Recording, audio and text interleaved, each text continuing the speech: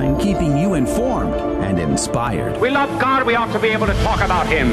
Getting you started on your day. With the latest in breaking news and information. From the Vatican to the White House and everything in between. It's serious. It's fun. It's your Catholic Drive Time. Now, here's your host, Joe McClain. Praise be to Jesus Christ. Welcome back to Catholic Drive Time, keeping you informed and inspired. I'm your host, Joe McClain. So good to be on with you. Praise be to God on this Friday. First Friday, by the way, January the 6th, 2023. I almost said 22. I almost did it. 2023. On the memorial of St. Andre Bessette. You know, the plague of human trafficking continues to corrupt souls all over the world to the tunes of billions of dollars every year. In this hour, we're going to have two great conversations.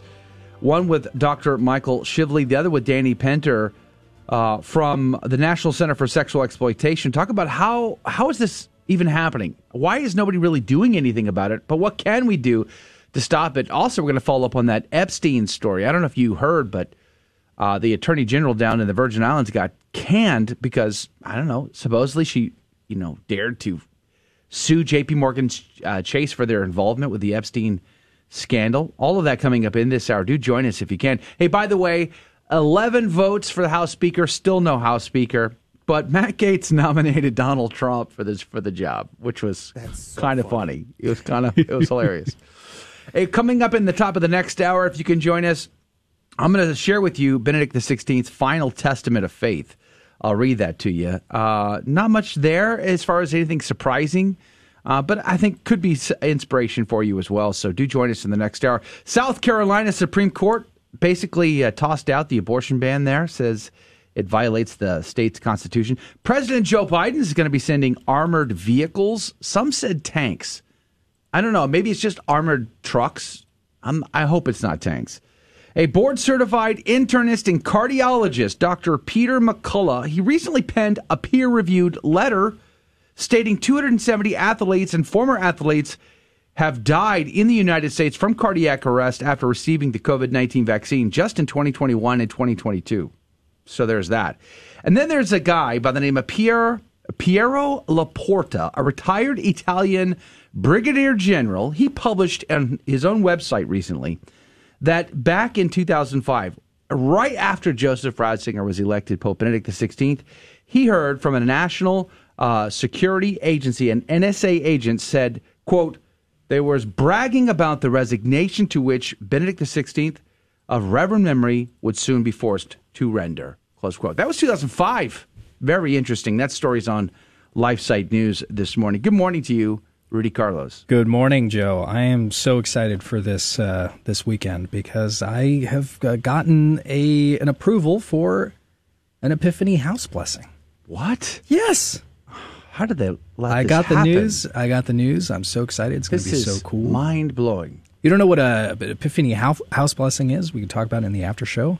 But essentially, it's a very special way to commemorate the Epiphany. So You're going to have to prepare food, right? Because fathers can't go away on an empty tummy. It's funny you should say because they actually told us, don't do that. Really? Somebody else is going to do it. And, everybody's going to prepare food for him. He doesn't want to carry all the food around. So Snack.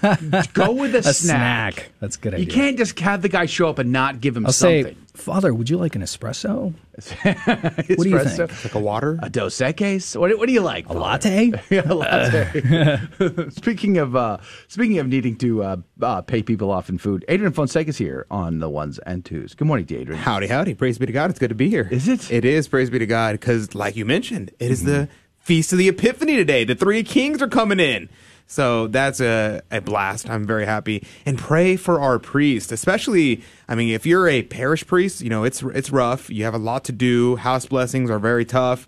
A lot of things to do. However, if you're part of like the fraternity or things like that, your parish is like all over the city. So if you have a parishioner that's an hour and a half drive away, and you're like, crud, now I got to drive an hour and a half to do the blessings for them. So those poor priests, that's why they probably don't want the food. He's like, dude, I got to drive. I'm going to come in, bless your house, and I'm moving on to the next one. Imagine if he's the only priest there. Yeah, if he's the only one. Busy guy. Oh, man. Super. He's like, hi, bye, got to go. See you later. Exactly. Chalk, please. Oh, and pray for the altar server that's probably coming with them. Usually they bring one or two altar servers with them. When he came to our house, it was a seminarian that came with him, which was great. But he sat down for Did you a haze little him? bit of snack action. So that's good. I'm not saying it was like, hey, we're better than you. Maybe slip him a 5 instead of slip him a 5 or a 10 instead of food. Be good to your priests who come to your house to bless your home on Epiphany. But by the way, if you don't get a priest in your home, you could do it yourself. It's possible. Google it. You're going to want blessed chalk, though. Hopefully you got that from your parish. All right, let's pray. Let's begin. We have a lot to get to today. In the name of the Father, the Son, and the Holy Ghost, amen. Remember, O most gracious Virgin Mary, that never was it known that anyone who fled to thy protection, implored thy help, or sought thine intercession was left unaided. Inspired by this confidence, I fly unto thee, O Virgin of Virgins, my mother. To thee do I come, before thee I stand, sinful and sorrowful. O Mother of the Word incarnate, despise not my petitions, but in thy mercy hear and answer me. Amen. In the name of the Father, Son, and the Holy Ghost. And now your headlines with Rudy Carlos. Good morning. Thanks for tuning in to Catholic Drive Time. Today is it's actually Friday, January the 6th. It's the memorial of something that happened a couple of years ago we are not allowed to talk about. And here are your headlines this morning. The Hill reports Biden warns migrants, don't just show up at the border. The Biden administration announced steps in the wake of an uptick in Venezuelans traveling through Mexico, including a cell phone app for those seeking asylum. Migrants can use the app to schedule an appointment at the port of entry and make their asylum claim there without crossing the border unlawfully. Let's hope they use that. Breitbart reports pro-life group launches private investigation to pro-abortion firebombing after months of waiting on the FBI. A pro-life group announced that it's hiring private investigators to uncover who firebombed its Buffalo office in June, citing months of slow walking and feigned interest from the FBI as its reason for launching an independent investigation. Since the FBI posted the reward, no arrests have been made. Compass Care is now partnering with the Thomas More Society to hire private investigators to find the perpetrators. And they plan to collect the FBI's reward money to offset their own investigation expenses, according to the group. Breitbart also reports UK Anglican Church appalled at desecration of Christian graves in Jerusalem. The UK and Anglican Church have expressed dismay over an act of vandalism by 2 Jewish teenagers on a historic Protestant cemetery adjacent to Jerusalem's Old City on Sunday. The teenagers, who appeared in a recording of the incident to be religious Jews, caused the estimated $100,000 worth of damages to Christian graves. The Daily Wire reports top podcasts on Apple and Spotify are about the Bible and Christianity. That's some good news. Some of the top podcasts in the United States so far in 2023 on streaming sites like Apple and Spotify discuss things like the Bible and Christianity, beating out the ones from the New York Times, NBC, and many more. The same faith-based podcast made it onto the Spotify list for the top podcasts in the United States. At the time of this publication, the Catechism in a Year podcast with Father Mike Schmitz held the number 2 spot. And those are your headline news this morning. God love you. The saint of the day is Saint Andre Bessette, born on August 9th, 1845. He was the 8th of 12 children born to a French-Canadian couple near Montreal. Adopted at the age of 12, when both parents had died, he became a farmhand. Various trades followed: shoemaker, baker, blacksmith, all failures. He was a factory worker in the U.S. during the boom during the time of the Civil War. And at the age of 25, Andre applied for entrance into the Congregation of the Holy Cross. After a year's novitiate, he was not admitted because of his weak health. But with an extension and urging of Bishop Bourgas, he was finally received. He was given the humble job of doorkeeper at Notre Dame College in Montreal, with additional duties as sacristan, laundry worker, and messenger. He said, quote, "When I joined this community, the superiors showed me the door, and it remained for 40 years, he said. In his little room near the door, he spent much of the night on his knees. On his windowsill facing Mount Royal was a small statue of St. Joseph, to whom he had been devoted since childhood. When asked about it, he said, quote, "Someday St. Joseph is going to be honored in a very special way on Mount Royal," end quote. When he heard someone was ill, he visited to bring cheer and to pray with the sick person. He would rub the sick person lightly with oil taken from a lamp burning in the college chapel. When an epidemic broke out and near the college, Andre volunteered to nurse, and not one person died. The trickle of sick people to his door became a flood. His superiors were uneasy.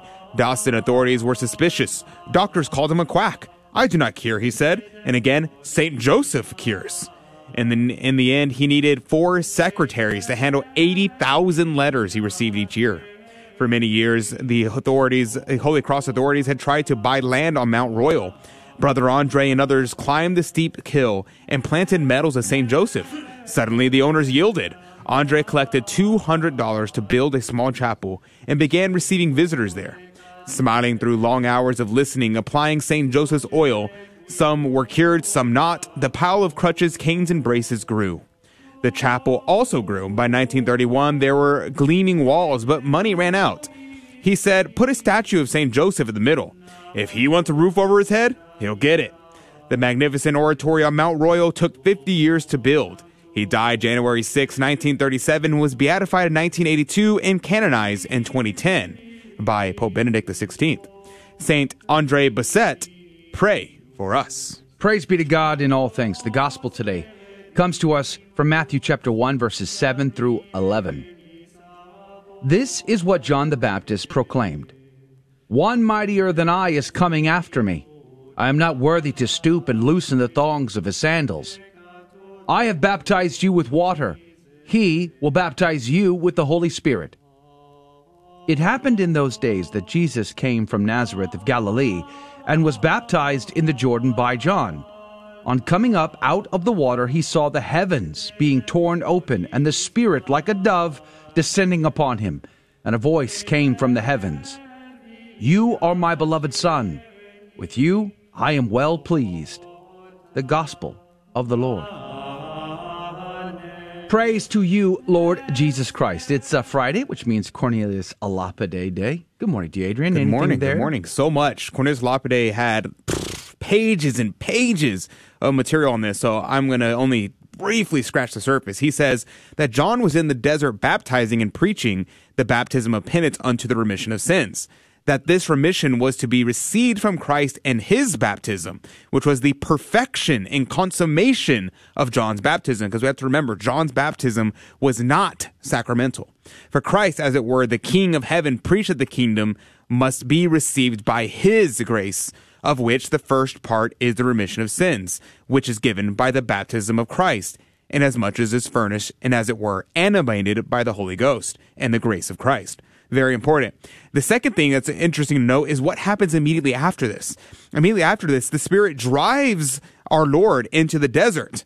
The Spirit, the Holy Spirit, who a little while before had glided down upon him in his baptism in the form of a dove, drove or impelled Christ with a great power of spirit and ardor of his own accord into the desert. And there, and I love the way Cornelius Lapide puts this, he says he went to go match himself in single combat with the devil. I think that's amazing. Now, Origen says the reason why that John the Baptist points out Christ over anyone else, he said preachers are here warned not to allow themselves to be too much praised or honored by the people, but to suppress these praises and honors and refer them to Christ, lest by reason of their pride, they be deprived of Christ themselves. And so he goes on. And there's so much here. He says in one other part, "Thou only, O Christ, art perfectly in all things and infinitely pleasing unto me." He's putting this in the words in the mouth of God. "And no one is pleasing unto me save through thee. For by thee I am well pleased with all the human race, with whom I am offended because of Adam's sin." But the word here that he uses to say please, and both to please and to be propitious or reconciled, which I think is very interesting, referring already to the sacrifice of the cross. Now, very interestingly, Cornelius Lapide says, was this dove a true and real dove? And I was like, I've never actually asked this question. And he's like, everybody asked this question. And he says here, no, it was not a true and real dove. In fact, instead, it was only in the shape of a dove formed by an angel. because that's why all the evangelists say as if a dove, as it were a dove, like a dove, in the bodily shape of a dove, but never it was a real and true dove. So that's also very interesting. So let's meditate upon this fact right here, that we have baptism for the remission of our sins only by the grace of God. So let's meditate upon that today. Amen. Hey, Dr. Michael Shively from the National Center for Sexual Exploitation is going to be on next. How to end human sex trafficking. It's coming up. From St. Luke's Gospel, the angel said to her, "The Holy Spirit will come upon you, and the power of the Most High will overshadow you. Therefore, the child to be born will be called Holy, the Son of God. And behold, Elizabeth, this is the 6th month for her, called barren. For nothing will be impossible for God." Let's bring impossible measures of joy and love to all. I'm Joseph Schuler in the Washington, D.C. studio of Guadalupe Radio Network. I wish you a happy and holy Christmas. This is Dale Ahlquist with a Chesterton Christmas Minute. Are you worried about the war on Christmas? Don't be. G.K. Chesterton says Christmas is the irresistible festival for those who are afraid to be festive. It is the spectacular festival when almost everyone lives and acts poetry instead of just a few people writing it. It is the ancient festival, a trinity of eating, drinking, praying, that to modern seems irreverent because the holy day really is a holiday. No matter what happens, says Chesterton, the great majority will go on observing Christmas Day with Christmas gifts and Christmas benedictions, and they will continue to do it, and suddenly, someday they'll wake up and discover why. Want more than a minute? Visit us at chesterton.org.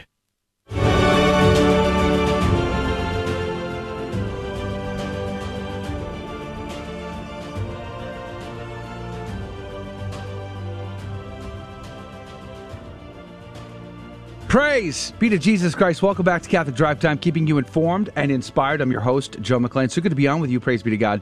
Coming up at 35 past the hour, Danny Pinter, I think it's Pinter, Pinter. Danny Pinter, Senior Legal Counsel for the National Center for Sexual Exploitation, is going to be our guest. We want to talk to her about some of the legal implications in regards to the distribution and human sex trafficking issues that this world is suffering from right now. But you might be familiar with the story that's in the headline news right now. The Attorney General down in the Virgin Islands was fired after filing a lawsuit against J.P. Morgan Chase for their involvement in the Epstein affair. Kind of reminds me a little bit about the Ukraine. Remember that? Like when Biden was vice president, he went over to the Ukraine and he threatened to withhold billions of dollars if they didn't fire the attorney general who happened to be investigating his son's company, Burisma. And wouldn't you know it, here it is again. They fired that guy and they fired this guy, all while Biden was also vacationing the other day down there. So interesting story. We're going to get the information, the scoop on that with Danny Pinter coming up at 35 past the hour. But joining us right now is Dr. Michael Shively. He is the Senior Advisor on Research and Data Analysis for the National Center for Sexual Exploitation. Good morning to you, sir. Thank you for your time. Good morning. Nice to be with you. Praise be to God. We are grateful for you being on with us today. The human trafficking is a plague that I think doesn't get enough attention in the world. It affects so many, not only those that are trafficked, but those that would participate in the trafficking, for instance, just buying pornography online or viewing it or distributing it, hitting the share button on their social feeds. I think a lot of people, their hands are dirty in all of this. Can you give us a sense of the scope?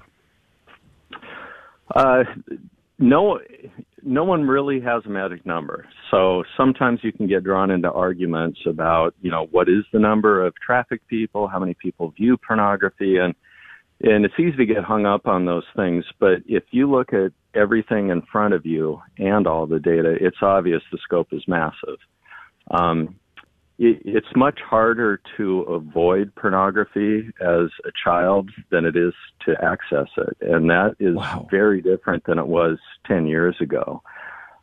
Studies are coming out pretty fast and furious now that show that children early in their teens are having their own cell phones and by accident or on purpose, they are encountering the most horrific, hardcore, crazy child pornography, or what we like to call child sexual abuse materials, or CSAM.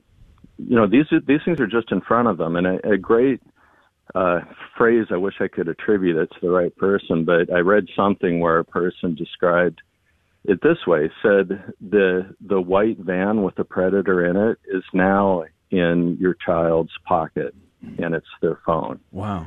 And I think that really, to me, as a parent and as a person who's devoted to fighting this, that captures it, which is, it used to be when I was a kid, I'm old, I'm, 60, and when I was a kid, you had to go to great lengths to access it if you wanted to, and most kids that are kids really didn't. Teenagers, curiosity, all that, but it used to take time and effort and money, and most people just didn't until they were young adults or older adolescents, and it was by today's standards, it was just so tame. I mean, now it almost looks quaint, even though we were horrified about it 50 years ago. So, it's really that. I think any parent will tell you that their kids are telling them about seeing things that they really shouldn't, have had any access to at all. And it's because the internet is just wide open. There's just so little accountability. There's so little effort that is being put into by the regulators and the government agencies to make it hard for particularly children to encounter not only pornography, but predation, the person-to-person predatory behavior. And, again, maybe it was the creepy person somewhere lurking, right? And you could kind of look out for it and tell your kids, don't go there, or look out for this or that. Now, if they're using the internet, they are vulnerable to someone grooming them, recruiting them, tricking them. And again, the numbers are terrifying, and there are plenty of numbers. The National Center for Missing and Exploited Children are just showing, massive increases in people, not only law enforcement agencies and service providers, but just parents, concerned citizens, witnesses. The tips they're getting are just growing exponentially in the last few years. And the whole, what the COVID pandemic did to people, which is drove people online, and it accelerated that trend that's been going on for, more than a decade. So everyone's online, and anyone with bad intent knows it, and they know that the most vulnerable people, housebound people, and kids are all ripe for the picking. Wow, Doc, I think we run into the situation pretty often where parents will say, yeah, I know that it's difficult to avoid the subject of having a cell phone. Everybody has a cell phone, therefore I'm going to give one to my child. And they think they rely on these applications. They have some. I know Instagram, for example, has filters just in case you want to block any of that stuff out. But nonetheless, even with those filters, you still encounter materials that are questionable. I mean, for us Catholics, we want to defend the innocence of our children. We want to save our souls. Do you think that that's a reasonable thing to rely on? It's a reasonable thing to have access to. It's a reasonable thing to expect you could have as an option, is greater safety measures. I think it's entirely reasonable. In fact, we should be expecting that safety comes first, and we should expect that people that are regulating the internet and people that are passing laws about what corporations that profit from internet businesses, that they have an obligation to ensure that things like pornography, where, it's bad enough if it's consenting adults, but we know that a huge proportion of all of the trafficked pornography is either absolutely non-consensual, and you can prove it, or you don't know whether it is or not. And that's the consent part. And then there's the age part. So, there's a whole genre of pornography that is devoted to young. And some of it is just outright children, and they know that. And we're talking babies, children, toddlers. I mean, it goes down very, very dark, horrible end of the pool. Yeah. But the age verification and consent verification, one thing we know for sure is if you're doing nothing to ensure it, you are creating the worst possible scenario. Mm-hmm. And none of the measures are fail-safe, but they help.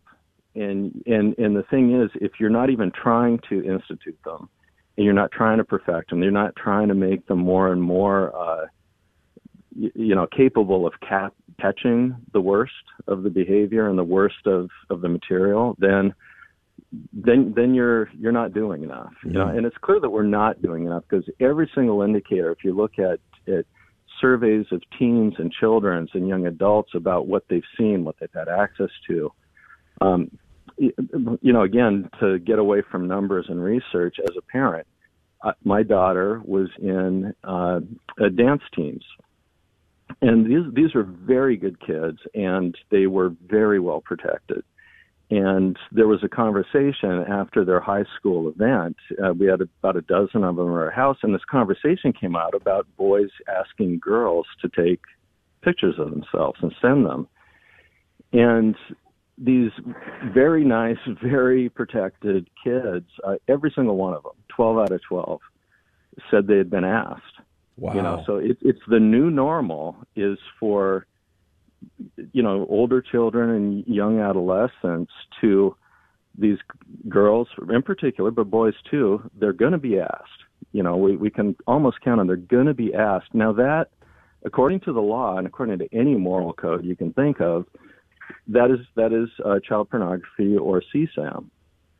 And again, it's become so normalized so fast that, of course they're going to encounter stuff that isn't good. And it's, we've always had to worry about adolescence and sexuality and temptations and all that. Well, this is different, because it's hitting everyone, and it's hitting them younger and younger. Mm. So, if you're not trying, you're not doing enough. And there are plenty of organizations that are trying. And there is progress being made, like us, the National Center on Sexual Exploitation, and plenty of other people. There's a lot of other people in this space are making headway in legislation. We're making headway with corporations. Apple's done some good things, Google. I mean, there is progress to be made. It's never what we want, but there are plenty of things that are possible. And something that just recently happened, in fact, it went into effect this week, is the state of Louisiana is instituting something. Of course, it's not going to be perfect and people will complain, but they have instituted the nation's first law for age verification to access pornography. And so now we have a state with that law, and, we can just keep moving in that direction. We're down to just about a minute and a half here with Dr. Michael Shively, the Senior Advisor in Research and Data Analysis at EndSexualExploitation.org. What would be your best advice for parents at this point to help protect their children from being groomed or being exploited in any way? Prepare, teach, model. It's, basic parenting 101. Faith is good. And also everything around that, just having a solid family and love and support for your kids is obviously the starting point. But, you need to start talking to them. And again, this is tricky. It's not simple, but the most important thing is to do something, even if you're not necessarily getting it right. But start talking to kids. You don't have to get into explicit detail or terrify them as little 8-year-olds or anything, but to have conversations about what they may encounter, and to make sure that you're telling them, if you see something strange that you don't understand, or it creeps you out or scares you or something, just anything, always come to me. We can work on it. And, the rest is details, but there really needs to be an effort and an awareness on parents. They just can't assume it's okay. They can't assume that everyone else is kind of doing something to be the gatekeepers. They really have to assume that their children are going to see the worst possible things and be approached by predators, because it will happen. It's just a matter of where and when and how far it goes. But there has to be vigilance to start with. Wow. All right. Thank you very much, Dr. Michael Shively, Senior Advisor in Research and Data Analysis. EndSexualExploitation.org is the website. Very grateful for your time today. God bless you and God love you. All right. Thank you very much. Bye. All right. Coming up after the break, we're going to follow up on this conversation with Danny Penter, Esquire, Senior Legal Counsel for the National Center for Sexual Exploitation. All that and much more is coming your way. Don't go anywhere. We'll be right back.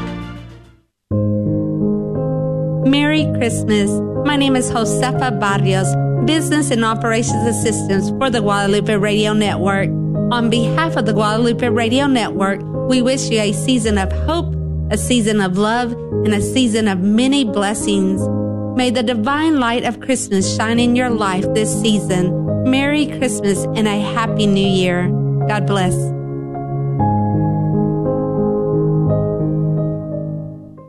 This is Dale Ahlquist with a Chesterton Christmas Minute.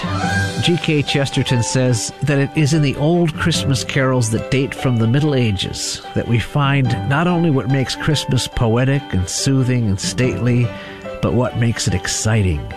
The exciting quality of Christmas rests upon a great paradox, that the power and center of the whole universe may be found in something very small, a baby in a manger.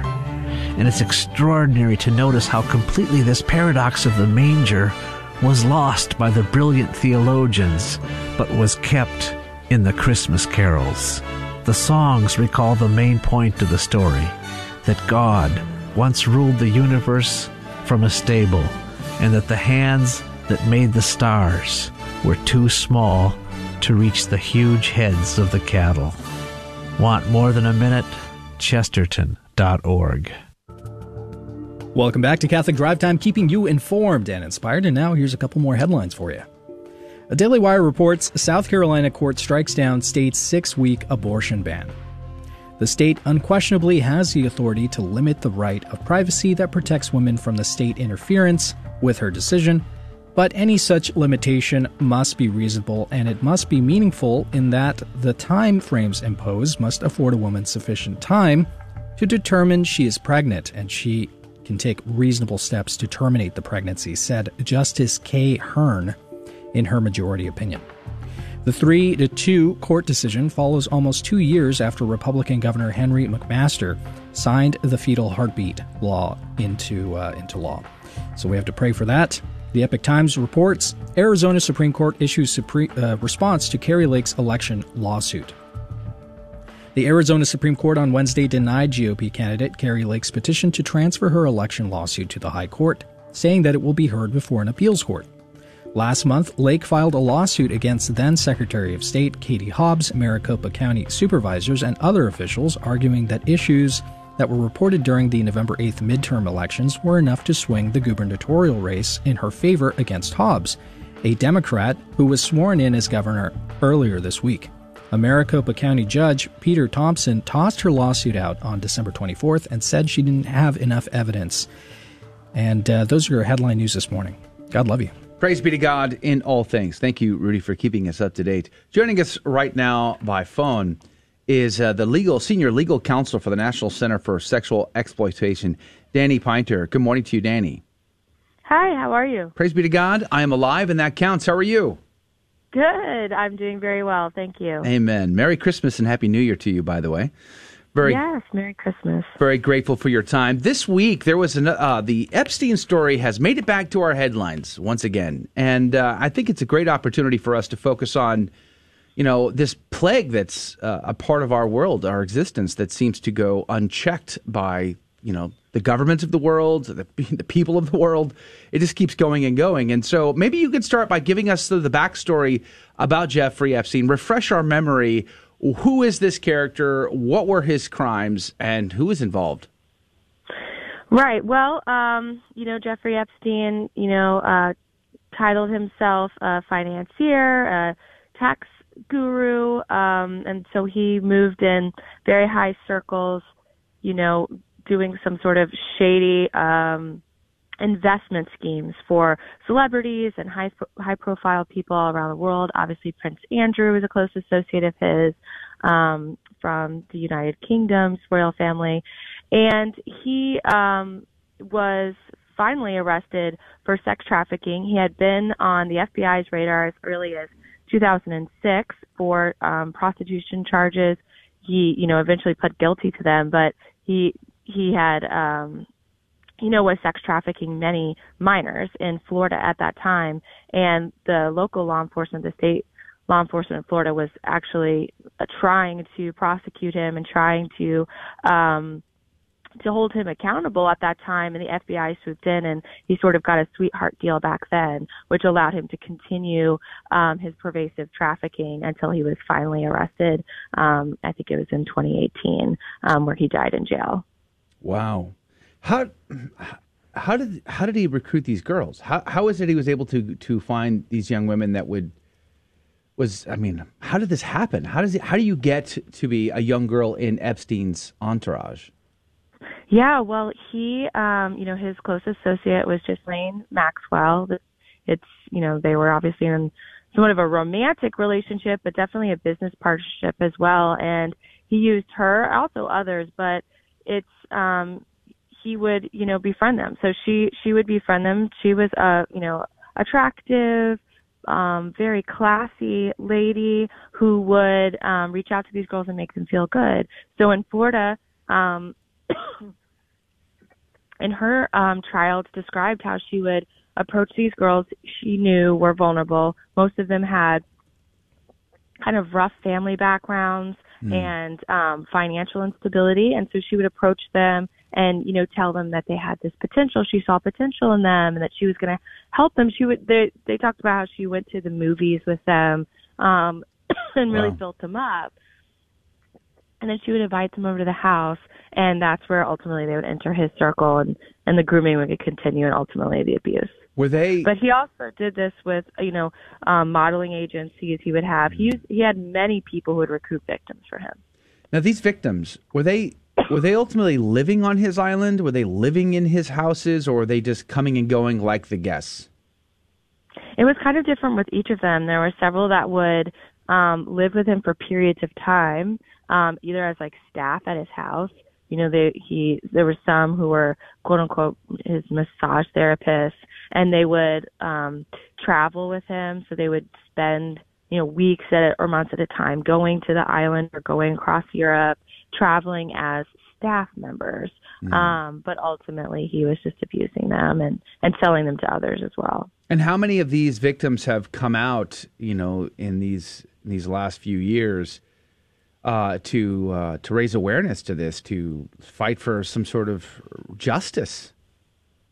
Yeah, I wish I had the number on top of my head, but I know that it's, several victims. There's, a lead group that really, were successful in getting him arrested, and who were successful in getting his associate Ghislaine Maxwell arrested. And I wish I had the exact number, but I think it was several, if not, a dozen. It incredibly connected guy. I remember reading and looking at his background and how he sort of arose, coming from a kind of obscurity. He was a teacher at a private school. All of a sudden, he's one of the most connected men on planet Earth, with the most powerful men and women in his Rolodex. How does that happen? Yeah, that's what's one of the most suspicious things about his story is his resume is very weak. He seemed to be kind of a professional con artist.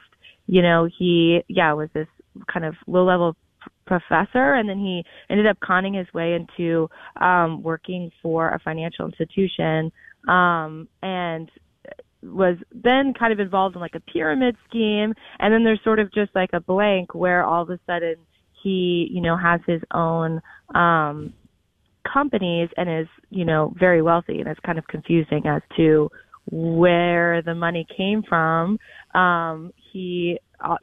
It's obviously been speculated that he got a lot of that money through blackmail, and just he's a charming guy. He would con rich celebrity people into giving him large amounts of money to quote unquote invest without having to do much due diligence with them. So very interesting. I think ultimately, he's a con artist. Although there's a great temptation to want to know who his clients were.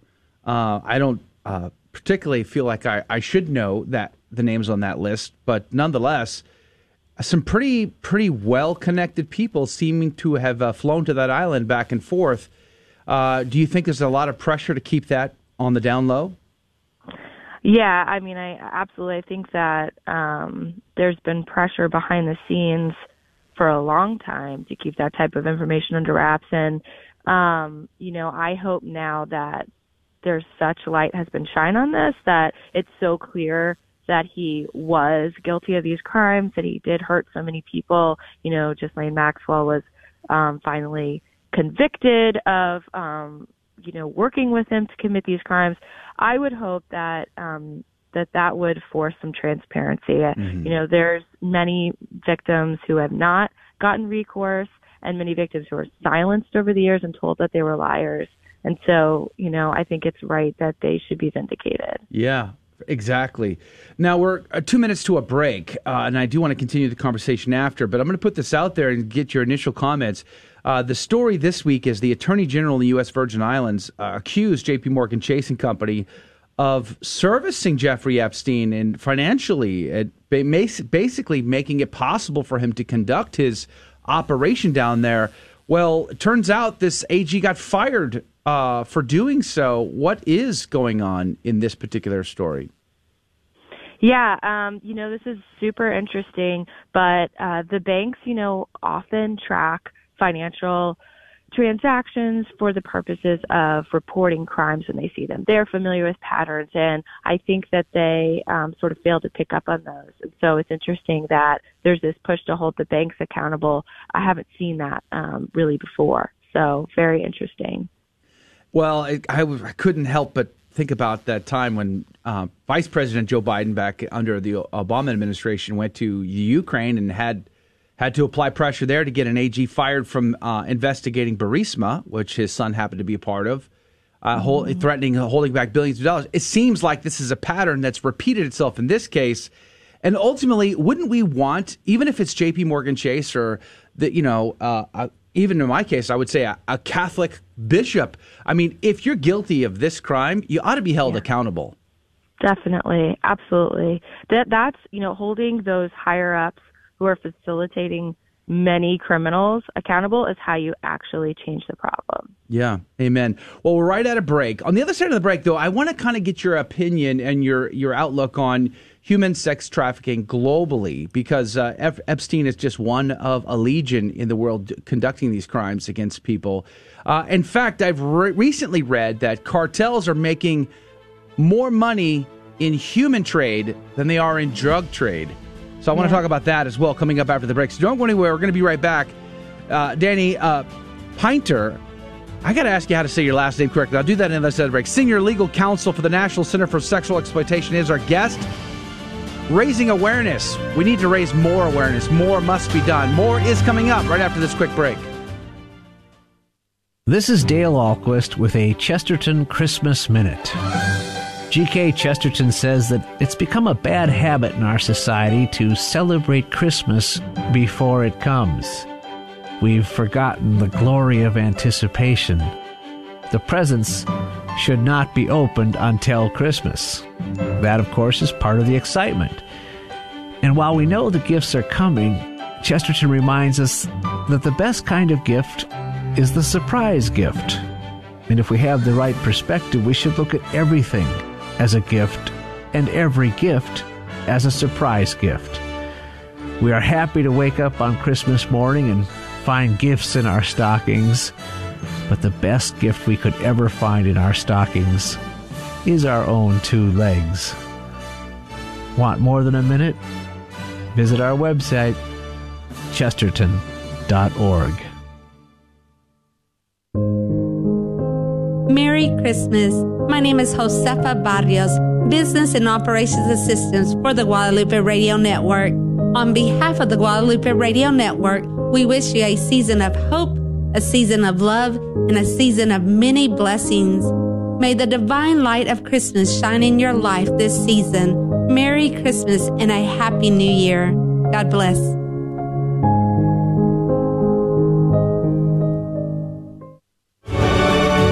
Praise be to Jesus Christ. Welcome back to Catholic Drive Time, keeping you informed and inspired. I'm your host, Joe McClain. It's good to be on with you. This morning on my way out of work, to go to work, I stopped by the chapel in our house and prayed, and I caught the wise men sneaking up on the baby Jesus. Like just in the dark, snapped a picture. I've got the evidence. I posted it to our Telegram group. And by the way, if you would like to join our Insider Telegram group, be sure to be on the email list. Go to grnonline.com/CDT to join our email list. I'll send you an email today with the link to our Telegram group. So all of that can be found at grnonline.com/CDT. Joining us again is the Senior Legal Counsel for the National Center for Sexual Exploitation. EndSexualExploitation.org is the website. Danny, how do I say your last name? Is it Penter? Is it Pinter? How do we say that? It's Pinter. Penter. Oh, so it's 50-50. I was taking a guess. All right, well, welcome back to the show. Thank you again for being on with us. As I said before the break, I find that it's very troubling to see the human sex slave trade to be so widely accepted, sort of given a pass. Not a lot it seems to be being done to stop this, but maybe I'm wrong. Could you help me understand just how much is being done to push back, to fight against what seems to be a massive amount of people in sexual slavery right now? Yeah, I mean, the United States is far ahead of anyone else in doing something, so I don't want to say we aren't doing anything. We are. We have very strong anti-sex trafficking laws. We have civil remedies, so sex trafficking victims can also take sort of justice in their own hands and also sue the perpetrators or those that have profited from their sex trafficking. So those are good things, and I'm happy for that, but we definitely are not doing enough. I wish the federal government would do more to prosecute these crimes, especially online and against those online facilitators, because that's what would sort of really disrupt, rather than sort of targeting a few bad actors. That would disrupt the whole system. Danny, speaking of sites here, one of the big criticisms that followed Elon Musk's takeover of Twitter was that he fired the essential the employees who were combating this sort of content on the website. And I'm curious to get your legal take on things like Section 230, which actually allows for some of these things to be promulgated on websites like Twitter or basically any website, and doesn't hold these websites accountable because they're not actually moderating this content. Do you think that Section 230 is going to be maybe done away with anytime soon, or is there anything that can be done to combat the protection of these websites to promulgate this type of content? Yeah, Section 230 has really done some serious damage. Perhaps it was necessary in the beginning to provide some protections for the internet websites when it was first beginning, and not stifling sort of that growth out of fear of liability. But that was actually a very modest solution that Congress originally passed. The way that courts have interpreted it to be virtual blanket immunity, in my opinion, has been really disastrous. You have a major website like Twitter, which is just filled with child porn, and I'm not exaggerating. I mean, also the open solicitation for child pornography that was occurring on Twitter. I mean, people would just literally openly tweet, looking for 10 to 15-year-olds, and then people would respond with links or ways to trade that child pornography. And that was reported countless times to Twitter, and they did not shut down that activity because why would they? They felt they could never be responsible for that. In fact, we have a case against Twitter on behalf of 2 minor children who they were extorted and blackmailed by a predator online to create some child sexual abuse material, child pornography, when they were 13. So very clearly children, and it ended up circulating all over Twitter. They reported it and begged Twitter to take it down, and Twitter responded, "We reviewed the material. It doesn't violate our terms. We're not taking it down." That's just completely outrageous. that one of our strongest federal crimes against child pornography could just be blown off. And they're just really not concerned. So, yeah, I think 230 is a huge problem. It has been, especially for victims of sex trafficking.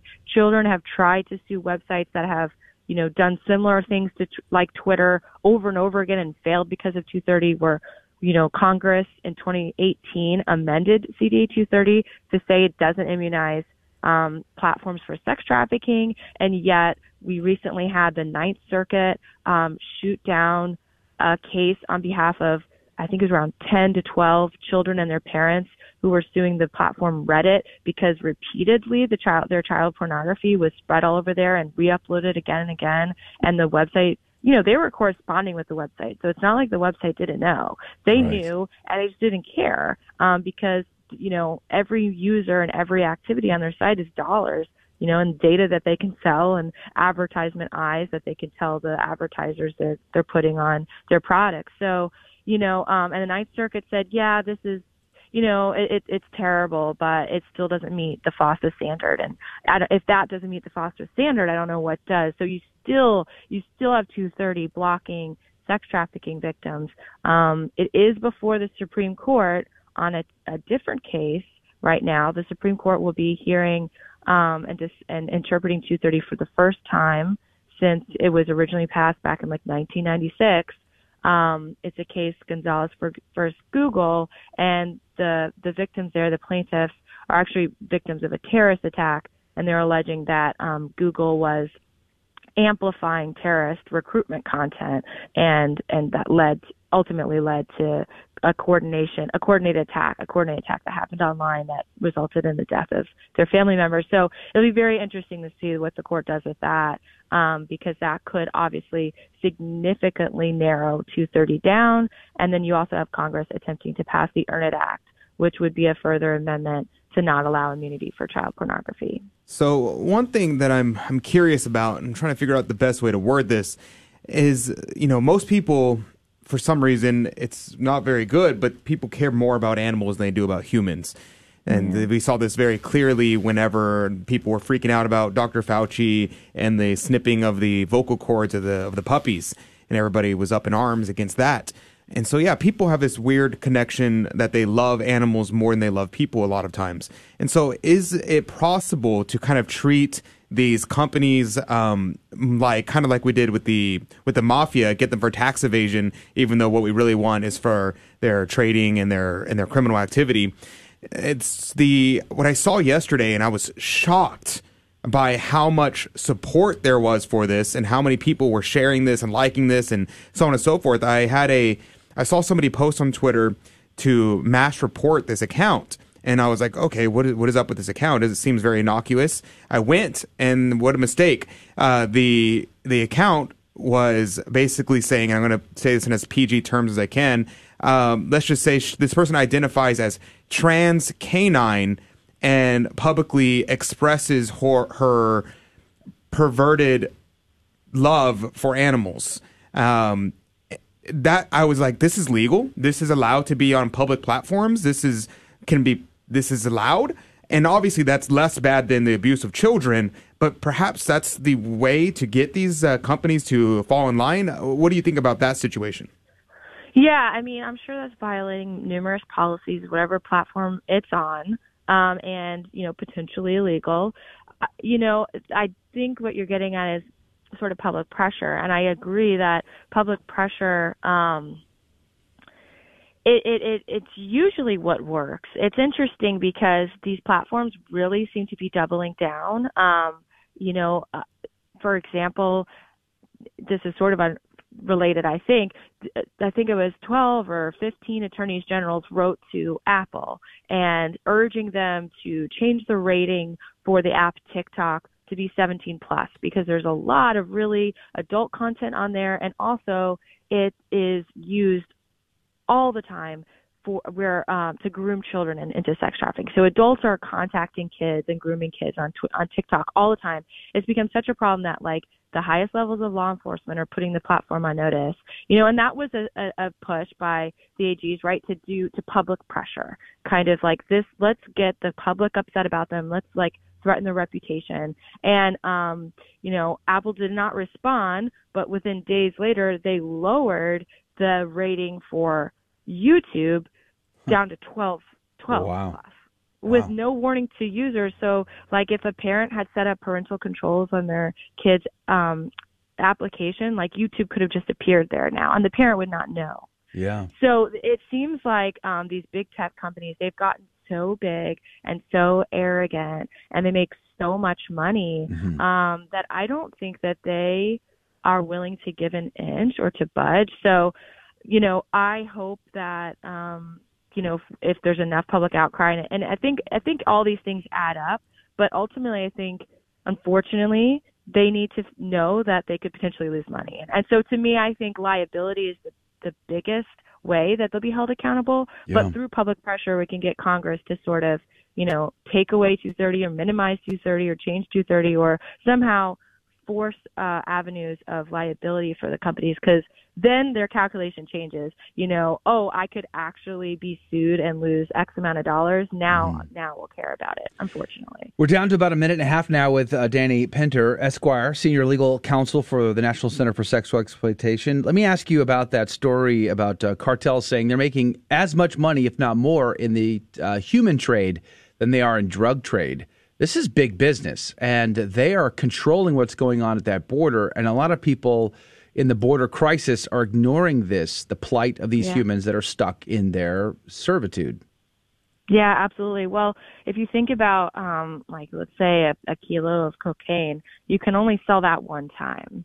Unfortunately, you can sell a person over and over. And now with the internet and sort of what we're talking about of this sort of ignoring of abuse content, these guys can also record, each assault and then continue to sell that repeatedly as well. So it's absolutely true that it's more profitable, and it's also less risky for them, unfortunately, because our law enforcement, and I think international law enforcement as well, cares a lot about prosecuting drug crime. And I'm not saying that that's not important, but a lot of resources are devoted to that, and not as many resources are devoted to investigating human trafficking. And in many ways, it can be more difficult to prosecute human trafficking crimes because, instead of just saying, I'm a police officer and I witnessed him in possession of this cocaine, you rely on human witnesses who are victims and who have been traumatized and have many fears and maybe language barriers, and that can be more difficult. Yeah. But as you said, people are more important.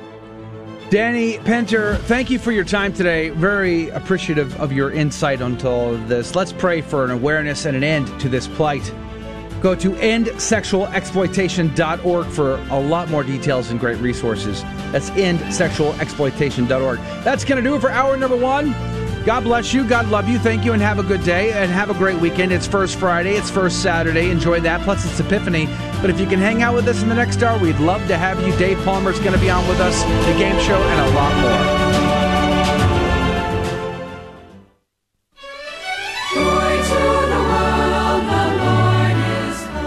I am Josh Reyes, your General Manager for the West Texas and New Mexico market, wishing you and your family a Merry Christmas and a Happy New Year.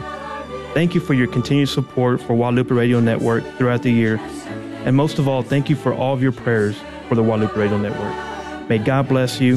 Thank you.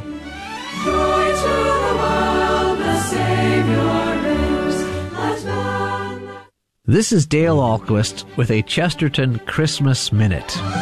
Have you ever heard people object to gold and gilded ornaments in a Catholic church? Have you ever heard them question the purpose of burning incense? How do we answer them? Simple.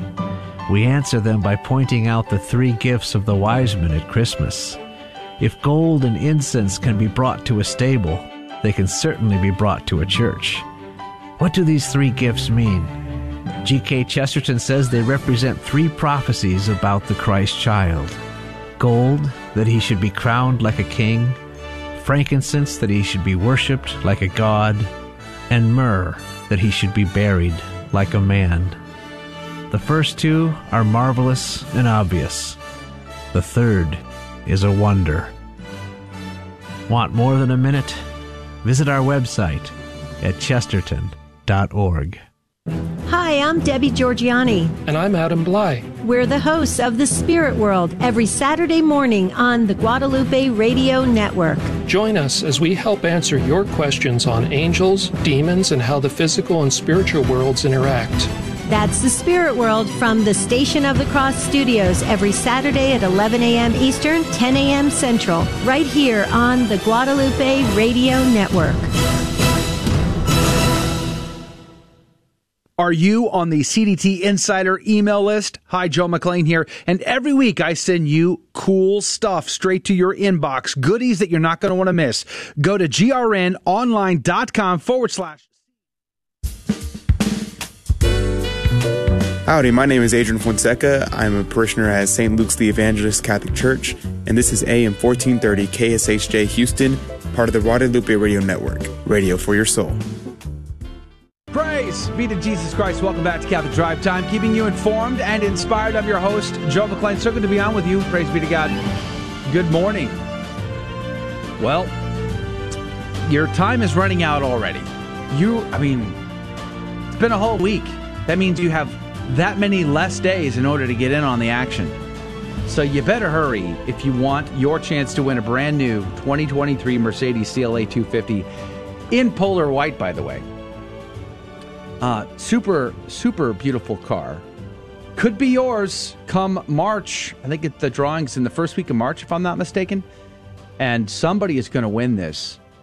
No, I take it back. The drawing will be held February the 24th. You could be the driver of this beautiful car. $25 a ticket. You can get 5 for $100. And you can do that on our website at grnonline.com. Scroll down, you'll see a picture of the Mercedes. Click on that, or just go to grnonline.com/raffle, and that's another way to get right to the information. All the rules are there. You can purchase your tickets there. It's fast, it's secure, it's easy. It's a fantastic way to support the GRN. But more importantly, if you really want to be super cool, if you want to be uber mensch, what you do is you call your local station manager, and you're like, listen, okay, I need tickets. Yes, give me the $100 deal. I want the extra one for free. But also, I have a lot of friends and family, and they all need to win a Mercedes too. So send me some tickets. I'll sell it to them. See, that's how you do it. That's how you really up your support for the GRN and its apostolate. So again, you can find the local contact information on our website, grnonline.com, or pull out your cell phone and download the mobile app, Guadalupe Radio Network. It's in your app store, iOS and Android. And you can find your local contact information there as well. You can listen to the local station, get the podcast. All of that is there. Again, look for the Guadalupe Radio Network on your mobile app, iOS and Android. Real quick, before we jump on with Dave Palmer, host of Back to the Father, I don't know if you saw this, but the Vatican released the final spiritual testament to the Church from Pope Benedict XVI. In this testament, which the Vatican released, you can find it on their website, Church Pop. Other people have put it out there. He talks about everything he's been thankful for. His family, where he lived in the Bavaria and the Alps, which is, it's a beautiful place on planet Earth, let me tell you. I've been so blessed to have gone there. He was thankful for all of his colleagues along the journey. He was just expressing a lot of that appreciation for a lifetime lived, what was he, 95 years of friends, family, and coworkers in the vineyard. But he also gave us a bit of a warning to stand firm in the faith. He says, quote, "Stand firm in the faith. Do not let yourselves be confused." He also talks about pseudoscience, scientism, leading people astray. Truth and reason seems to be at the heart of those statements. But I think it's very apropos in the day and the time we live in to hear him say in his final words, stand firm in the faith. Do not let yourself be confused. Seems to me that would have to beg the fact that there's going to be something that's very confusing to many of the faithful. That many people of faith will be confused, led astray possibly. So stand firm in the faith. I think those are very touching last words from His Holiness Pope Benedict XVI. God rest his soul. But praise be to God. Joining us right now by phone is our good friend Dave Palmer. Dave, good morning to you. Hey, good morning, Joe. How are you? Praise be to God, I am alive, and that counts. How are you? I'm doing well. It's January 6th, Epiphany, so all is good. Speaking of which, this morning on my way to work, stopped by the chapel in my house, praying. I caught these wise guys sneaking up on the baby Jesus in the dark. Like, what are you guys doing? Like, how'd you even get here? And my wife, my wife is very slick. She does this. I'm sure a lot of families do. I don't know if you do. But we take our wise men through a journey through the whole house as we lead up to January 6th. They get a little closer every time, inching away. It's kind of creepy, to be honest with you. Do you guys do that? Well, we did it when we had younger kids, and we do have a 9-year-old now, so we do have young kids. But it's one of those things that we did years ago. It's a nice tradition, but we're not doing it right now. No. Well, you've lost your flavor, Dave. You got to get back to it. Yeah, buddy. Just for you and your wife's sake. Next year, make it the year. So back to the father. I guess back from vacation. I mean, you guys have been taking off 2 weeks now. You're getting back to it. Are you going to remember how to do all this? I think so. I think we're going to get back in the swing of things. By the way, we went to Santa Fe, New Mexico for vacation for a week. We saw the spiral staircase and Loretto Chapel, and that is a beautiful, beautiful Catholic city. Everywhere you look, streets and everything's named after Catholic saints. The very name of the city itself, of course, means Holy Faith. So great time out there. Nice. Yeah, praise be to awesome. God. So do you believe that St. Joseph built that staircase then? I do. There's a movie called The Staircase. Have you seen that? I know you're a big movie aficionado. I haven't seen that one, no. Oh, really? Yeah, it's called The Staircase, and it's I don't know how many decades it was made ago, but it's a pretty convincing telling of it, where not only did St. Joseph come and make the staircase, but he also kind of did some healing of people and some of the problems that they were having along the way. So I think it's pretty likely that was the case. In the end, the nuns did do a novena to St. Joseph when they had the problem where they didn't have a way to get up to their choir loft. And so I think it's very believable that it was St. Joseph who came. I have to say, whenever I went to Santa Fe, I went to a different shrine, the Shrine of Our Lady Guadalupe in the city over. And while I was there was an old lady running the shop there, and I was talking to her. She's like, "Oh, have you visited St. Joseph's Stairway yet?" And I was like, "Oh, yeah, we just came from there." And she told me I was a little girl when the nuns still ran that church, and I climbed that staircase. And I have to tell you, nobody could ever convince me that was not a miraculous staircase. So there you go. Was that Camille with one L? Because I met her also. Maybe. I don't know. Yeah, no, that same lady. She told me the same story. That's awesome. It probably was the same person. And no, I went to Mass at the Shrine of Our Lady Guadalupe. Oh, that must have been. Beautiful. And she actually came in on her off day to let us in and do a tour. So I'm sure it was the same lady. How interesting that we had the same conversation with the same lady. Yeah. Praise be to God. All right, so Epiphany, back to the Father today, 1 p.m. Central, 2 Eastern on GRN's YouTube channel and Facebook page. You're covering the Epiphany today in St. Thomas Aquinas. Yeah, we are. And, the Summa, by its very name, means the summary of all things theological. And there are 2 articles in the Summa that have to do with the Epiphany. And one of them says whether the star which appeared to the Magi belonged to the heavenly system. So is this like a normal star, or was it one that kind of appeared just for that particular purpose?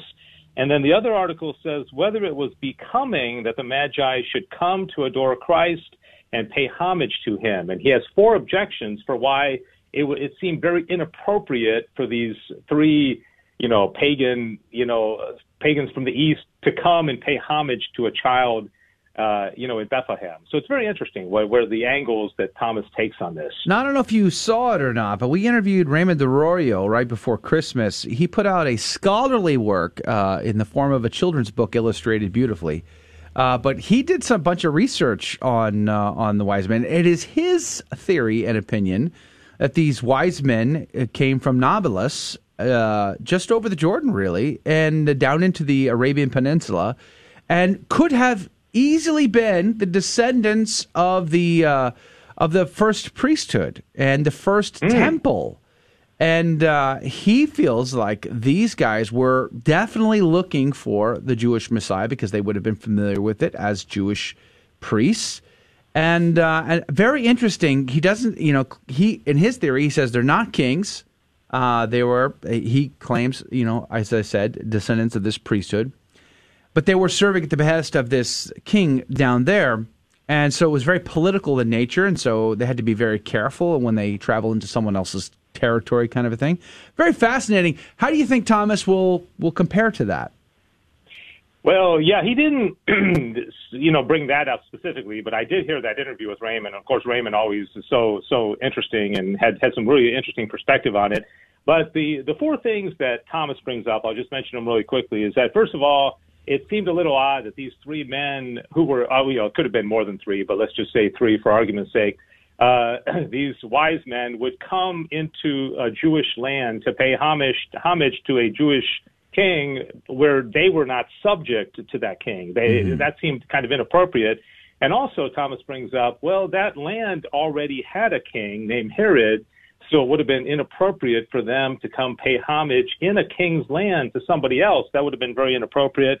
And also, I found this one very interesting, is that they're being guided by a star, which they believed would have been being guided them by God.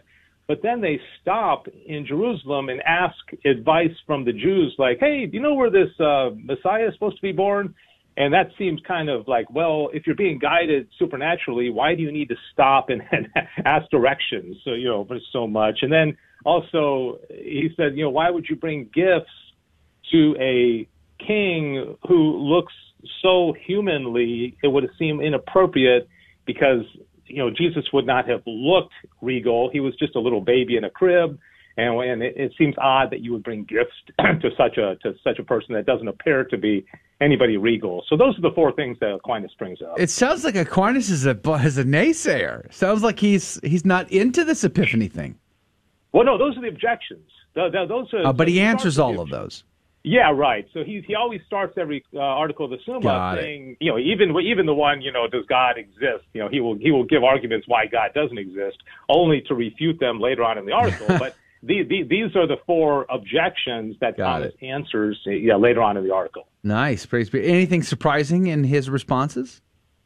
Well, I found it surprising, going back to the star, that he says some people believed that the star was actually the Holy Spirit, like when the dove descended at the time of Jesus' baptism. And some people thought that the star was actually the manifestation of the Holy Spirit, which Thomas says he doesn't think that's the case.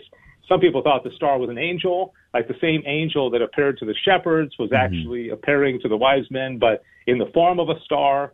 And there's some very, very interesting things. He said that the wise men didn't really care that Herod was the king because they were willing to die for Jesus. They had actually a spirit of martyrdom because they really did believe, since they were being led by a divine light, that they were, they had the spirit of martyrdom, that they were that sure that this was the king, that they, even if they were persecuted and killed by the reigning king, I'm paraphrasing, of course, but that didn't bother them. So I've actually never read this article from Thomas, so I'm very curious to see what you have to share with us. But, one thing I was thinking about, the other day I was listening to Dolly Parton singing We Three Kings. And, the thing that it shook me a little bit was the fact that they left out the last verse. They talk about myrrh and talking about the death of our Lord and how these three gifts are symbolic of our Lord's life as priest, prophet, and king, and his death, his resurrection, and all these things. Does Thomas cover that at all? Yeah, he does. Interestingly, I'm glad you asked that, Adrian, because he does. You hear this all the time on the radio and shows about what those three gifts represent in regard to Jesus. But he also says that they represent something to us. He says the gold represents wisdom. The incense represents the fervor of prayer in our constant prayers mounting up to God with an odor of sweetness. And then the myrrh signifies mortification of the flesh if we mortify the ill deeds of the flesh by refraining from them. So it's kind of like a double representation of those three gifts, what they represent in Jesus and also what they represent in us. Wow. All right. Back to the Father is getting back to it today, 1 p.m. Central, 2 Eastern on GRN Online, on the YouTube channel, and on the Facebook page. Again, just search for @GRN Online. You'll find them there. And Dave Palmer, Cecil Anderson, and the team. You have a whole team that does this. Yeah, we do. We have a high school intern that's normally with us. He's not going to be there today, but Manny may come on with us today. I'm not sure. We're going to see if we get Manny Ortiz to come and talk some Thomistic philosophy. We'll see. All right. Praise be to God. Well, thanks, Dave, for being back on with us. Glad to see you again. You probably have already sold a bunch of car raffle tickets, so congratulations in advance. But nonetheless, go to grnonline.com. Get your car raffle tickets there. Contact your local station manager and more. Hey, it's time to play our game show, Fear and Trembling. Prizes are going to be given away today, right now. If you would like your chance to win, call 877-757-9424. 877-757-9424. Call right now, 877-757-9424. Open wide your door to the one who comes. Open your soul. Throw open the depths of your heart to see the riches of simplicity, the treasures of peace, the sweetness of grace. Open your heart and run to meet the sun of eternal light that illuminates all men. St. Ambrose of Milan. As we enter this Christmas season, let us pray that we open our hearts to receive the gift of peace, love, and hope. This is Manny Ortiz, production manager of the Guadalupe Radio Network, wishing you a Merry Christmas and a blessed New Year. This is Dale Ahlquist with a Chesterton Christmas Minute. Since we are all children, we all associate Christmas with Christmas presents. G.K. Chesterton says that everything looks better when it's a gift. A gift is something we don't deserve. If we deserved it, it would not be a gift. And that's why the only possible response to a gift is gratitude.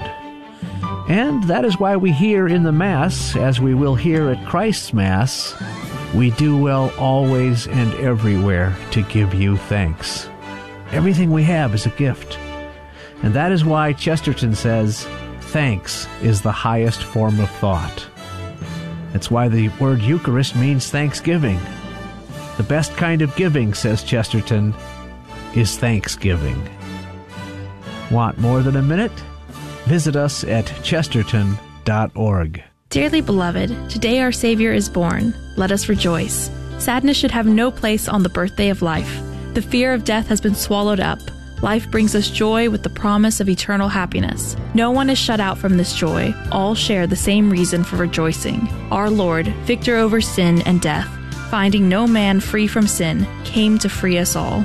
This is Cecil Anderson, the North Texas assistant of the GRN, wishing you and your family a blessed Christmas season with a little help from my friend, St. Leo the Great. Welcome to another round of Fear and Trembling, the Catholic trivia game show that helps you work out your salvation by the seat of your pants. It's a 50-50 chance and prizes are involved. Avoid the weeping and gnashing of teeth. Call now to take your shot. 877-757-9424. And now, your host, Joe McClain. Praise be to Jesus Christ. Welcome back to Catholic Drive Time and Fear and Trembling, a Catholic trivia game show that has secrets and agendas that you're not supposed to tell anyone. All right? So I will tell you, as long as you keep it between us. Number one, we like to teach the faith, so we look for teachable moments in the questions where you're going to learn something that you didn't know before. And I guarantee I've already learned something, and I didn't know it before. So sky's the limit. Number two is we like to have a chuckle, a good time, a laugh. Our callers are amazing. We appreciate that most. And then, of course, we give out prizes, which means we are absolutely incentivizing you because you could learn, you could laugh, and you could win. And someone's going to do all three today. Praise be to God. So that's the kicker. But the real secret sauce in all of this is we don't ask the caller the questions, so they don't need to know. They may not know a single correct answer, but could still win the game, because instead of asking them, I will ask Rudy and I will ask Adrian, one of which will give us a correct answer. The other will give us an incorrect answer. The caller will then have 15 seconds to make a decision. Whomst do they trust more, Rudy or Adrian? And then If they get that right, they go into the Coffee Cup of Divine Providence to win this week's prize. Rudy, as you take your sip, you're supposed to be talking. Well, what could they win? That was part of it, Joe. This week, you're going to win Abbey Roast. Now, the Benedictine monks of Our Lady of Guadalupe Monastery in New Mexico, they offer 100% gourmet Arabica coffee, and it's carefully roasted in small batches to bring out all of the unique, delicious flavor profiles from all of the coffees they deliver right to you. Amazing. All the proceeds contribute to the expansion of their monastery in order to receive the very many vocations that come knocking at their doors. And I don't know if they do the old school, the old school Benedictine way of getting them in there. I think you have to wait outside for a couple weeks or a month or something. Are you serious? Like at the door? You got to keep knocking. And the porter just ignores you the whole time? Doesn't open the door to you? They're gauging you. Like, how bad they want do to you see? want Yeah, this? do you want this? Let me see. I don't know. Wait outside for a bit. Do you really want this? I don't know. I would. The coffee's fantastic, and the winner today is going to get it. That is amazing. But if you had a vocation, like, do I go to a group that makes coffee or do I go to a group that makes beer? Oh, choices. Beer. I know you're going to choose coffee. Yeah, we already know Joe's going to choose coffee. Joe's going to choose coffee. I would too. I choose the beer. Smells better too. Could we make a beer-flavored coffee? You can make a coffee-flavored beer. Maybe. Best of both worlds. Speaking of the best of both worlds, I hear Olivia's on the line with us right now. Praise be to God. Good morning to you, Olivia. Good morning. Praise be to God, Olivia. I'm good. Amen. Now, are you in a car? Are you on your way to like something important, like a corporate meeting or a trip to the Bahamas, skydiving? What are you doing today? No, I'm on the way to school. Oh, that's equally cool, by the way. Equally awesome. I personally love school. Praise be to God. What grade are you in, Olivia? I'm in 6th grade. Sixth grade. Wow. I've been told that 6th grade is the grade before the 7th grade. Yeah, I've heard that too. When I was in 6th grade, Commodore 64 was a thing. What? Yeah. That's cool. Ask your parents What are you about the saying? Commodore 64. What does that Click, mean? clack, I click, used to have to clack. carry like the giant 6-inch floppies. They were really floppies in those days. I have no idea what you're talking Olivia, do you know what a floppy disk Do is? you have any idea what a floppy disk is, Olivia?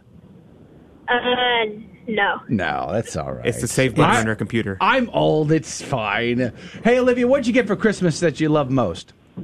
Rollerblades. Nice. Oh, that is so cool. That's a good gift. Ask your parents, what are you getting me for Three Kings Day? What are the Three Kings bringing me? Pressure. No pressure. All right, Olivia, are you familiar with the rules? Do you know how this game works? Yes. Praise be to God. Well, we're glad you're here, Olivia. We are going to start with Rudy Carlos, who is in full suit and tie mode today. That's like a corporate Paisley look. Corporate, maybe foreshadowing. You look like a news guy on a television station. Like you're Ken's 5 with Rudy Carlos. Well, today we have some scattered showers all across the United States. Exactly what you look like. Well, good morning to you, Rudy Carlos. Good Are you morning. ready? I am ready. Are you sure? I'm pretty sure. Dude, I don't know. Are you really sure? Look at me. I'm sure. Never mind. I take it all back. All right, Rudy, could you tell me, in what country is the Shrine of Our Lady of Bourang?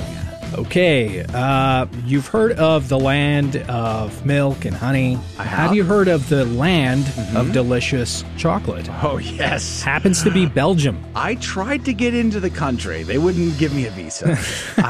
Those guys. Hello, open borders. Dang. Hello. All right, so your answer is Belgium. Belgium. Yeah. The land of chocolate. Sounds yummy to me. Let's see what Adrian has to say. Adrian, I know you're an expert in chocolate. Could you help me? Yeah. In what country is the Shrine of Our Lady of Bourang? One might say eat too much chocolate. One might say it. I'd ask you not to, though.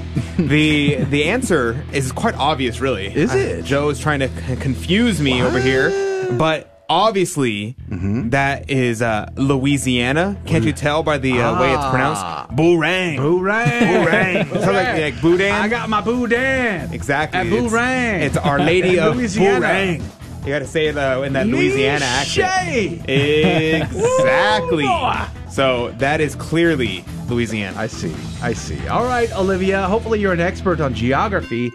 But where is the Shrine of Our Lady of Bourang? Is it in Louisiana, as Adrian would like you to believe?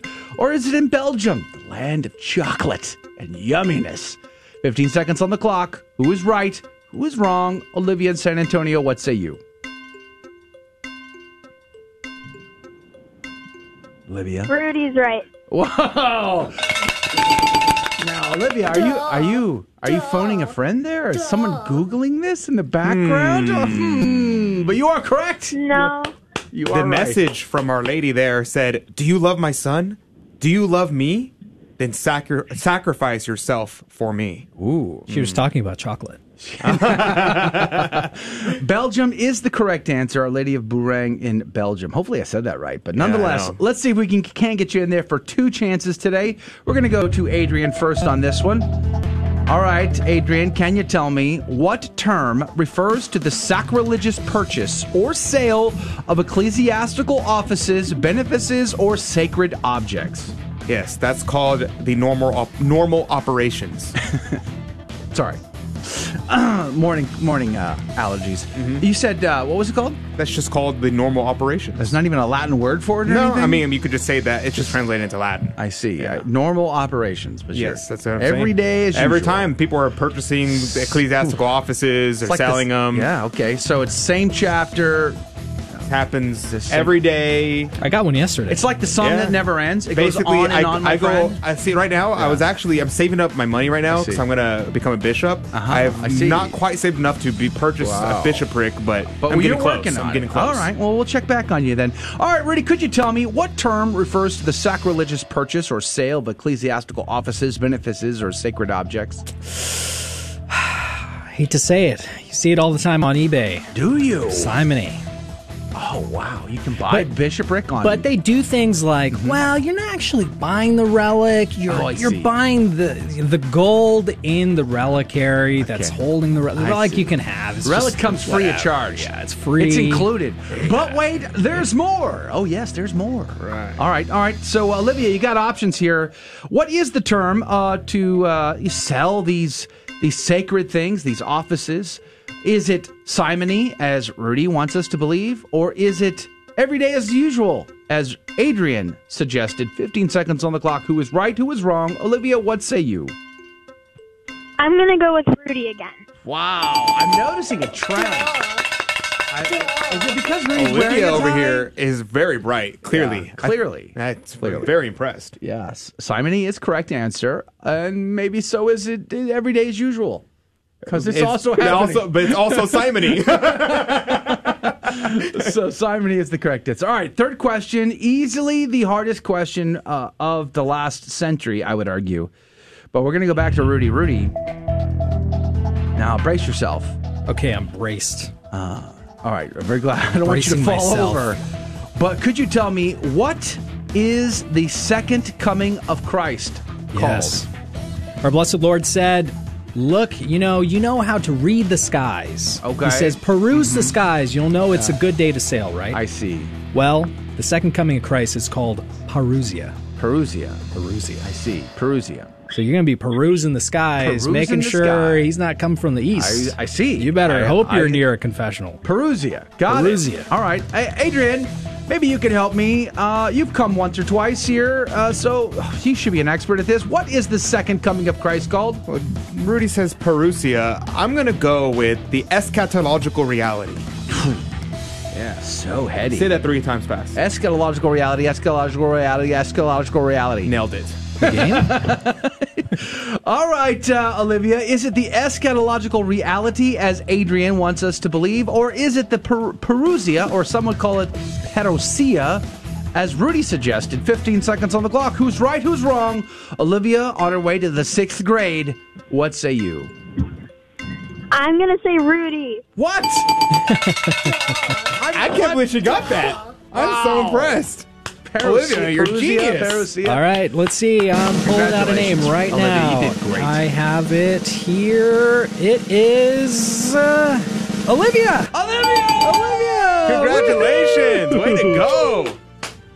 Well played, Olivia. Congratulations on your new coffee find. So she's smart and lucky. Can you believe that? Do your parents let you drink coffee? Maybe you're a little too young for No, coffee. they're probably gonna take it. Yeah, they're like, yeah, she won. It's your Christmas gift to them. It's your Three Kings gift. Just There you give go. it away, Olivia. Trade, barter for it. You know, what Yeah, do they have exactly, to offer you exactly. in trade? I mean, use it to your advantage. Olivia, don't go anywhere. Hang tight. Got to get your address. Yeah, God bless you. We're going to Happy put you on Epiphany. hold. Have a great day at school today, Olivia. Thank you for playing our game and laughing with us. Thank you. All right, that's going to do it. Join us in the after show. God love Thank you for joining us on Your Catholic Drive Time, where it is our pleasure to keep you informed and inspired. Join us Monday through Friday at the same time, right here on your favorite Catholic radio station. Don't forget to connect with us. Just go to facebook.com/Catholic Drive Time. Again, that's facebook.com/Catholic Drive Time. Be sure to share more than just us today. Share Jesus with everyone you meet. Bye now, and God love you.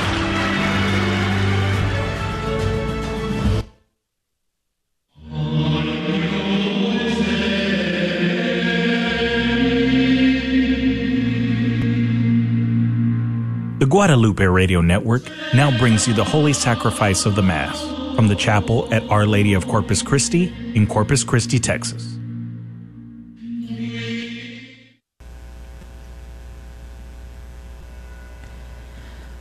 Welcome to the Holy Mass, live from Our Lady of Corpus Christi, home of the SOLT community. For more information, visit solt.net or ourladyofcorpuschristi.org.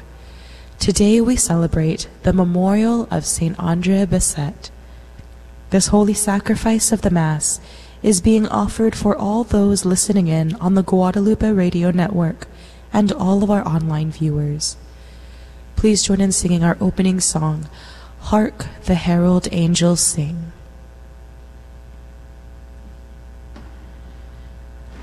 Hark the herald angels sing, glory to the newborn King.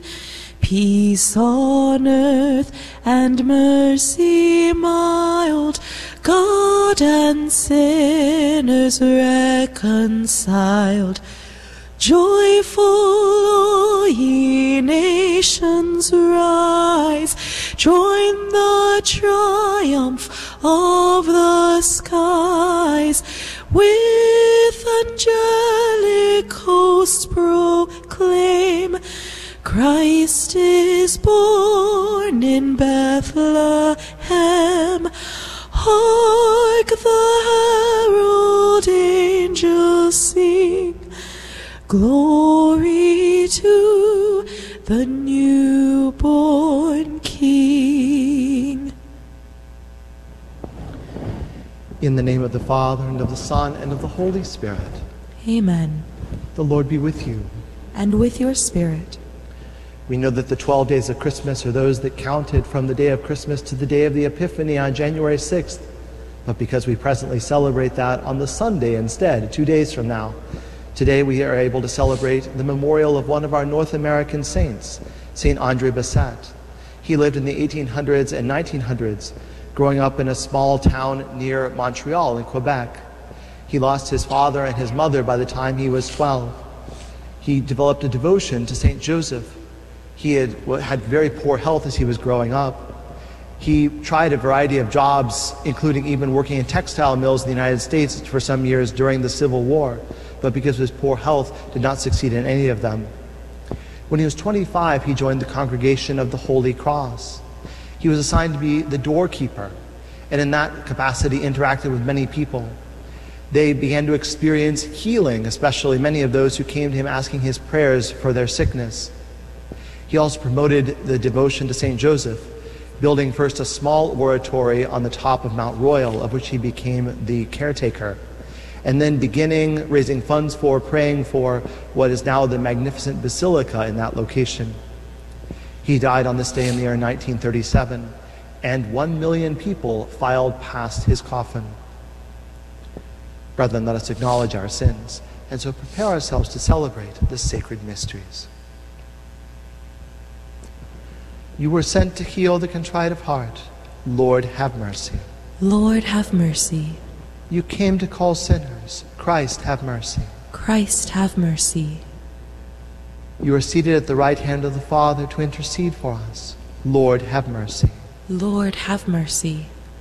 May Almighty God have mercy on us, forgive us our sins, and bring us to everlasting life. Amen. Let us pray. Lord our God, friend of the lowly, who gave your servant, St. Andre Bessette, a great devotion to St. Joseph, and a special commitment to the poor and afflicted, help us through his intercession to follow his example of prayer and love, and so come to share with him in your glory. Through our Lord Jesus Christ, your Son, who lives and reigns with you in the unity of the Holy Spirit, God, forever and ever. Amen.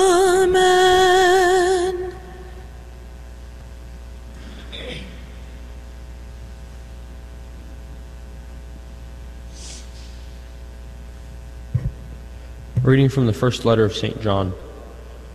Beloved, who indeed is the victor over the world, but the one who believes that Jesus is the Son of God?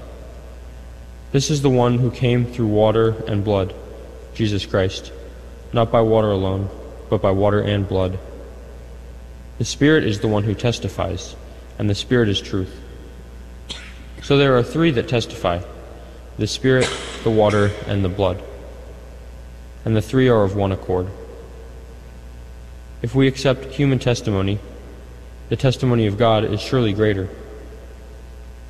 Now the testimony of God is this, that he has testified on behalf of his Son. Whoever believes in the Son of God has this testimony within himself. Whoever does not believe, God has made him a liar, by not believing the testimony God has given about his Son. And this is the testimony. God gave us eternal life, and this life is in his Son. Whoever possesses the Son has life. Whoever does not possess the Son of God does not have life. I write these things to you so that you may know that you have eternal life, you who believe in the name of the Son of God. The word of the Lord. Thanks be to God. Praise the Lord, Jerusalem. Praise the Lord, Jerusalem. Glorify the Lord, O Jerusalem.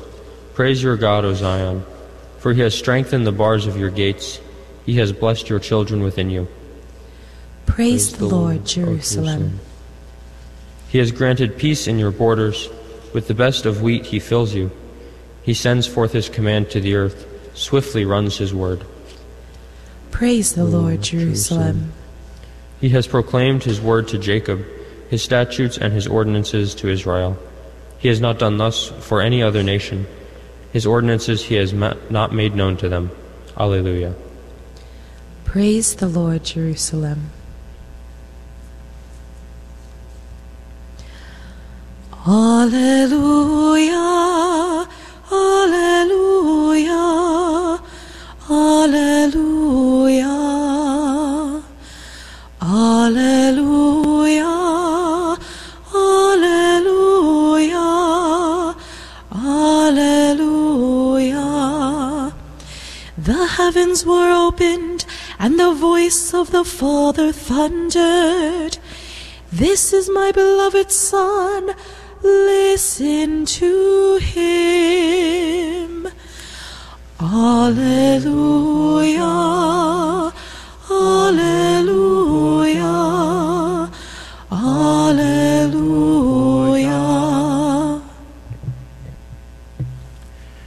The Lord be with you. And with your spirit. A reading from the Holy Gospel according to Mark. Glory to you, O Lord. This is what John the Baptist proclaimed. "One mightier than I is coming after me. I am not worthy to stoop and loosen the thongs of his sandals. I have baptized you with water. He will baptize you with the Holy Spirit." It happened in those days that Jesus came from Nazareth of Galilee and was baptized in the Jordan by John. On coming up out of the water, he saw the heavens being torn open, and the Spirit like a dove descending upon him. And a voice came from the heavens, "You are my beloved Son, with you I am well pleased." The Gospel of the Lord. Praise to you, Lord Jesus Christ.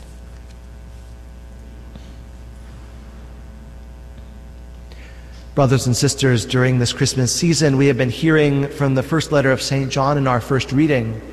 And we know that he is concerned and pushing back against the errors of certain persons who are afflicting the churches there in his area. And we hear, I think, again, some of these errors he's pushing back again today. It is thought, because we don't know exactly who these people were or exactly what their errors were, but as we read through the text, it seems that perhaps they thought among their errors was believing that Jesus, rather than being born true God and true man, somehow became God's adopted son in his baptism, but then ceased to be his son before he died upon the cross. Something like that may have been what they believed.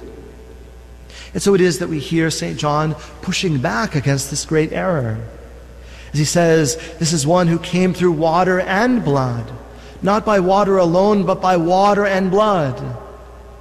Our Lord Jesus Christ, true God from all eternity, born true God and true man on Christmas Day, baptized true God and true man, giving his life for us, true God and true man, rising from the dead, true God and true man.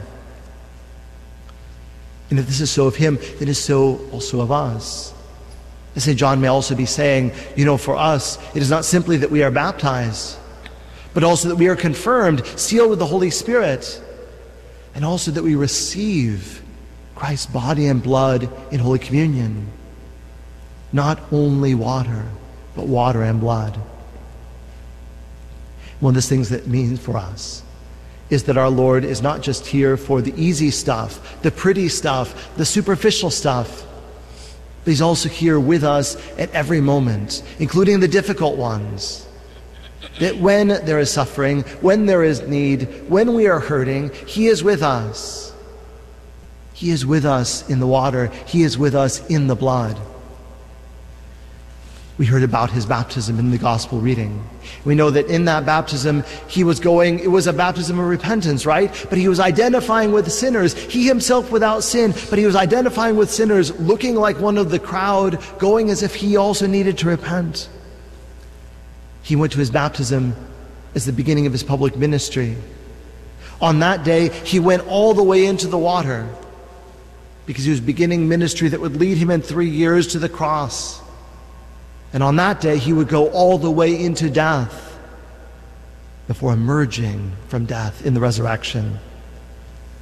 Even in that baptism, even in the water, he was looking towards the fulfillment of that mission. The reason why he had come, not to be with us only in the easy times, but in the hard times.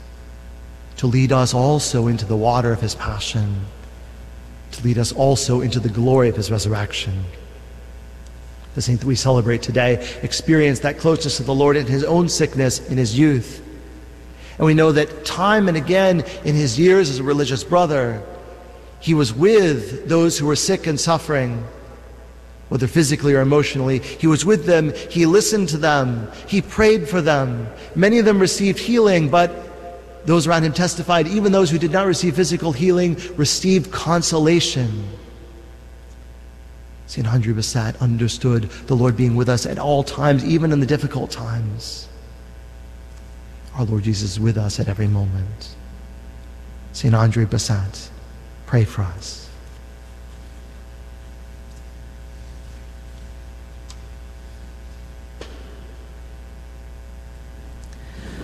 Brothers and sisters, let us pray to God the Father, who in the birth of his Son has made manifest his love for humanity. And let us confidently present to him our petitions. That the Lord, who desired that his Son should share in the life of the family, in the home of Joseph and Mary, may preserve all Christian families in his peace. Let us pray to the Lord. Lord, hear our prayer. That all people from one end of the earth to the other may contemplate the salvation of God made manifest in the birth of Christ, Let us pray to the Lord. Lord, hear our prayer. That the Lord may give strength to the weak, resolution to the tempted, protection to those who find themselves in danger, and liberty to the oppressed. Let us pray to the Lord. Lord, hear our prayer.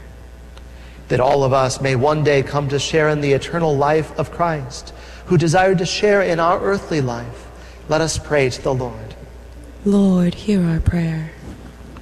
O Lord our God, rich in mercy and love, we ask that you hear our prayers and grant that we who celebrate with joy the birth of your Son may be freed from all harm and obtain the good things for which we have asked. Through Christ our Lord. Amen. Please join in singing our offertory song, You Are Near. O Lord, I know you are near, standing always at my side. You guard me from the foe, and you lead me in ways everlasting. Lord, you have searched my heart, and you know when I sit and when I stand. Your hand on me, protecting me from death, keeping me from harm. O Lord, I know you are near, standing always at my side. You guard me from the foe, and you lead me in ways everlasting.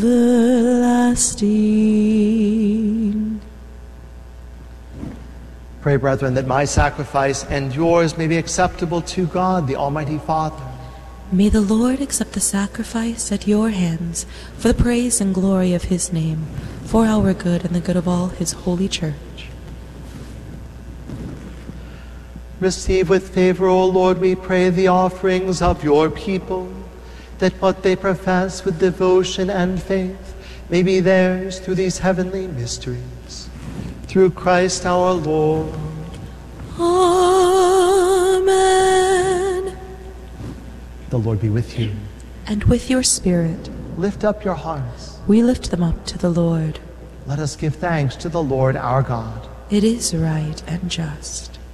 It is truly right and just, our duty and our salvation, always and everywhere to give you thanks, Lord, Holy Father, Almighty and eternal God, through Christ our Lord. For through him the holy exchange that restores our life has shone forth today in splendor. When our frailty is assumed by your word, not only does human mortality receive unending honor, but by this wondrous union we too are made eternal. And so in company with the choirs of angels we praise you, and with joy we proclaim, Sanctus, Sanctus, Sanctus Dominus Deus Sabaoth, pleni sunt caeli et terra, gloria tua, Hosanna in excelsis, benedictus, qui venit in nomine Domini, Hosanna in excelsis.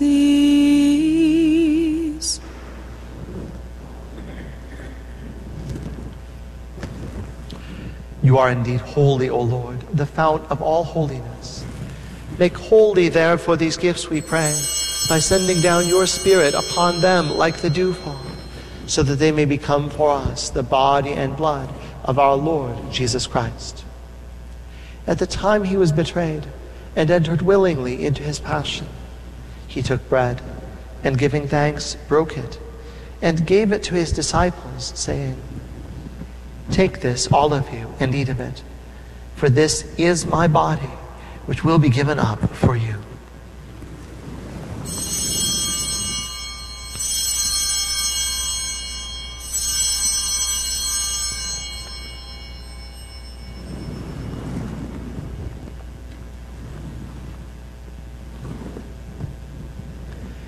In a similar way, when supper was ended, he took the chalice, and once more giving thanks, he gave it to his disciples, saying, "Take this, all of you, and drink from it, for this is the chalice of my blood, the blood of the new and eternal covenant, which will be poured out for you and for many for the forgiveness of sins. Do this in memory of me."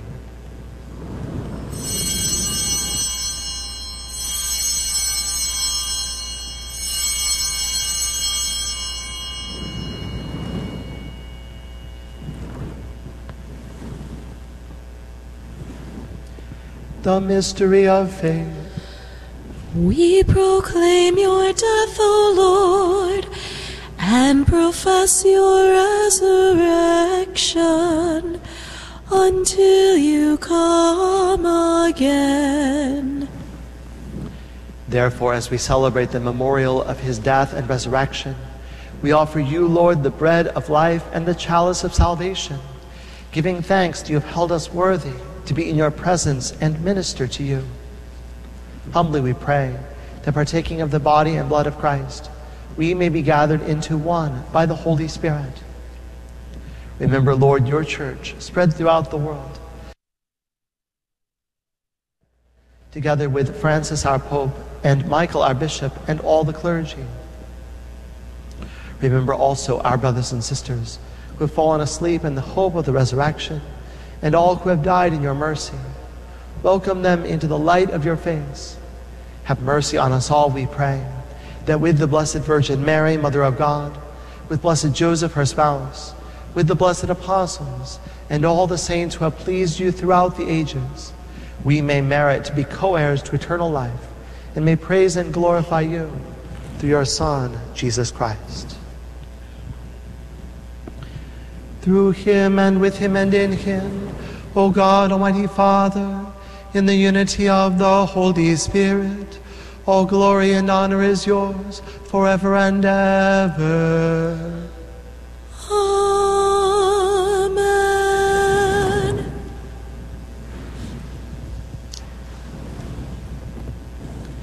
At the Savior's command and formed by divine teaching, we dare to say, Our Father, who art in heaven, hallowed be thy name.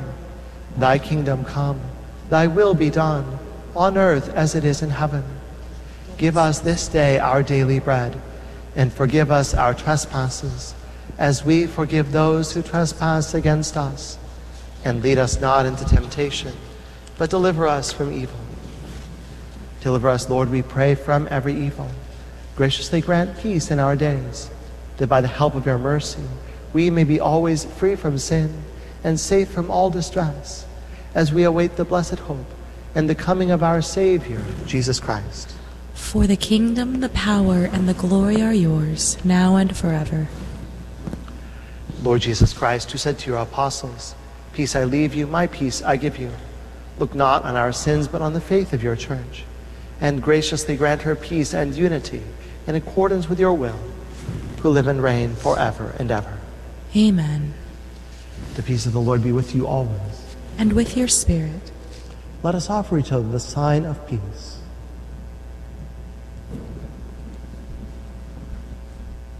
Agnus Dei, qui tollis peccata mundi, miserere nobis. Agnus Dei, qui tollis peccata mundi, miserere nobis. Agnus Dei, qui tollis peccata mundi, Dona nobis pacem.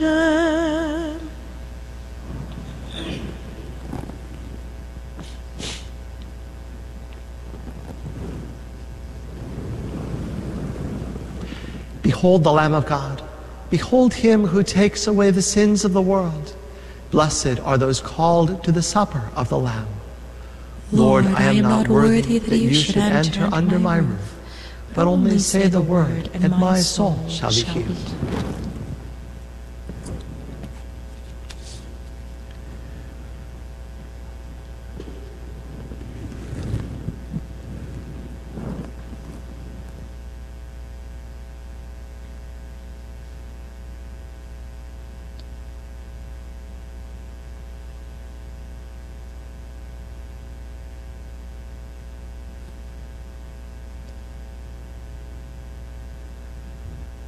For those who cannot receive sacramental Holy Communion at this time, we pray the act of spiritual communion.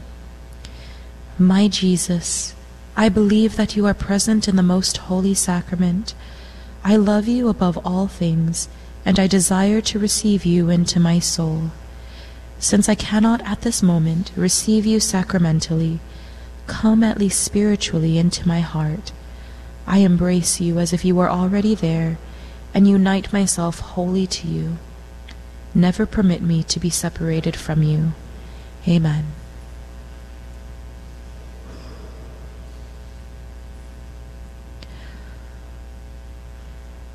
Once in royal David's city stood a lowly cattle shed, where a mother laid her baby in a manger for his bed.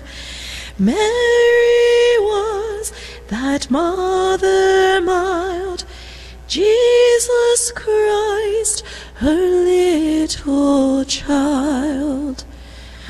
He came down to earth from heaven, who is God and Lord of all, and his shelter was a stable, and his cradle was a stall.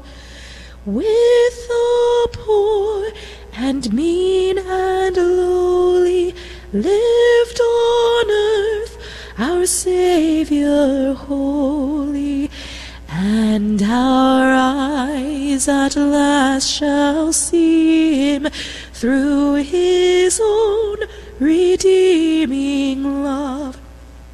For that child so dear and gentle is our Lord in heaven above, and he leads his children on to the place where he is gone. Let us pray. O God, who touch us through our partaking of your sacrament, work, we pray, the effects of its power in our hearts, that we may be made fit to receive your gift through this very gift itself, through Christ our Lord. Amen. The Lord be with you. And with your spirit. May Almighty God bless you, the Father, and the Son, and the Holy Spirit. Amen. Go forth, the Mass is ended. Thanks be to God. Please join in singing our closing song, Joy to the World. Joy to the world, the Lord is come. Let earth receive her King. Let every heart prepare.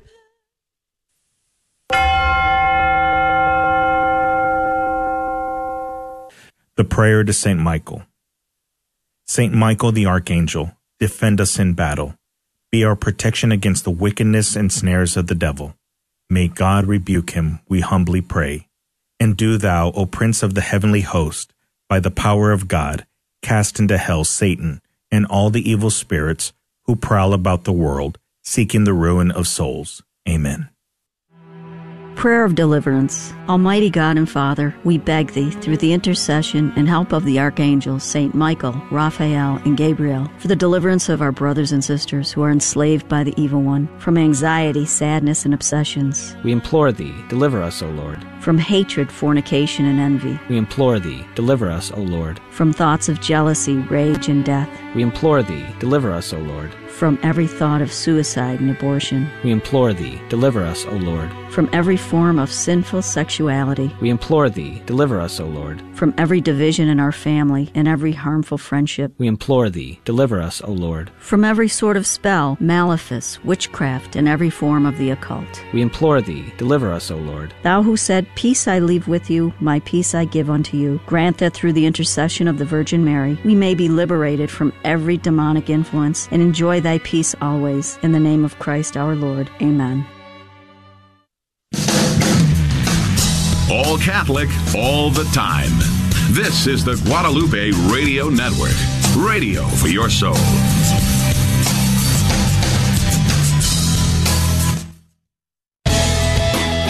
You're tuned to KSHJ, 1430 AM, Houston, Texas. All Catholic, all truth, all the time.